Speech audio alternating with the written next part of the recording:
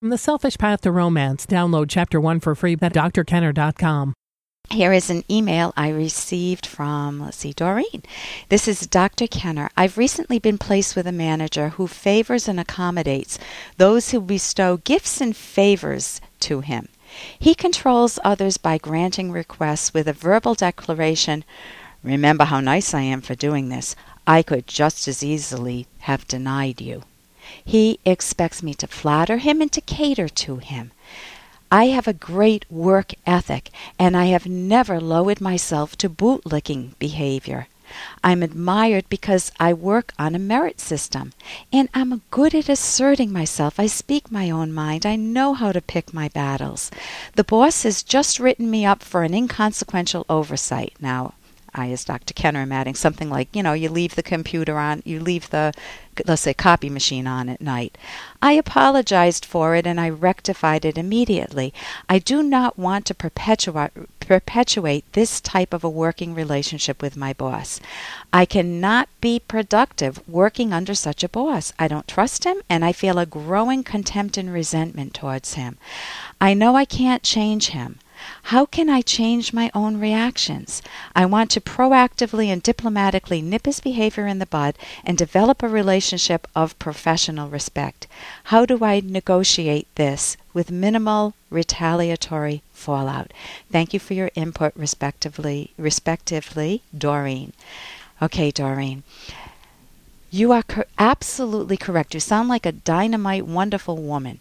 And if I'm going to assume that that's all true, that you're this wonderful woman that has a wonderful work ethic and you want the merit system, you want things fair, and you're with a boss who manipulates with power. I mean, sometimes a boss can have an out of sorts moment. They're just irritated with their kids at home or something, and they come in and they yell at you for leaving the copier on. And but if the person's a decent person, you don't make it a self-esteem issue for yourself, and hopefully you address it to the boss and say, that didn't feel fair the other day when you did that. And he may apologize and say, yeah, I know, I was having a lousy day. I apologize for that. However, if this is his modus operandi, that the idea of, you better remember how nice I am for doing this because I could take it away from you, that is chilling. That is telling of his character. And you don't want to appease that type of a person. However, you may not want to lose your job, but at what cost? So you don't want to become a bootlicker. What you can do is you can go up to him and just say, I'm puzzled, Joe. Let's just give him the name Joe. I'm puzzled, Joe. I just brought in 3 good accounts. I brought in Walmart, Home Depot, and Best Buy, and we're doing really well with them. And I'm puzzled as to why you wrote me up for leaving the copier on last night. Help me understand you better. And so you invite him to speak. If he's made a mistake, you're putting it in context. So you're bringing the justice back into the situation. By contrast, you're contrasting it to all you are doing and letting him see that it's not fair, but you're not doing it in a threatening manner. If he is devious and deceptive, he will not be happy with you putting him on the spot. And that's a sign of someone who hates you because you are good. My favorite author, Ayn Rand, wrote an article, Hatred of the Good for Being Good.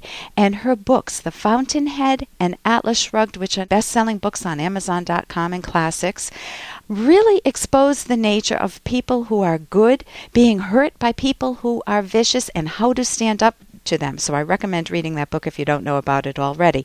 But you can also see if you can find a pattern in your boss's behavior.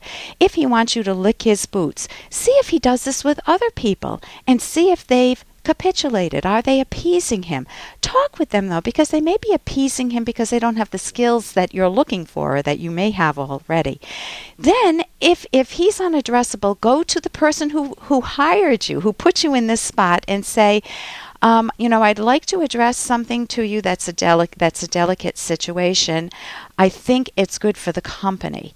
Keep the context of you're working for a company. This man is not good to be in this company if he works by wheeling and dealing and bootlick, having people trying to hold things over your head. So you can go to someone over your boss's head. Don't worry about him, but go rich with examples of your boss's behavior. So you're not just going with hearsay. Give examples, and if you have any collaborating evidence from other employees, that's great too. I'm Dr. Ellen Kenner on the Rational Basis of Happiness. My number is toll-free 1-877-DRKENNER, and I'm a clinical psychologist to answer your questions. All I wanna do is have some fun until the sun comes up over Santa Monica Boulevard. Here's an excerpt from The Selfish Path to Romance, the Serious Romance Guidebook by clinical psychologist Dr. Ellen Kenner and co-author Dr. Edwin Locke, who's world famous for his theories in goal setting. Loving couples selfishly want to give their partners as much pleasure as possible. However, there are two ways that focusing too much on your partner can undermine sexual pleasure. One way is to let your mind anxiously wander, worrying, "What's my partner thinking about me?" This is usually due to some self-doubts. Here are some examples of pleasure-blocking, anxiety-provoking thoughts. Does what I'm doing look foolish? Am I making too much noise or too little? Am I too fat, too skinny, too unmuscular?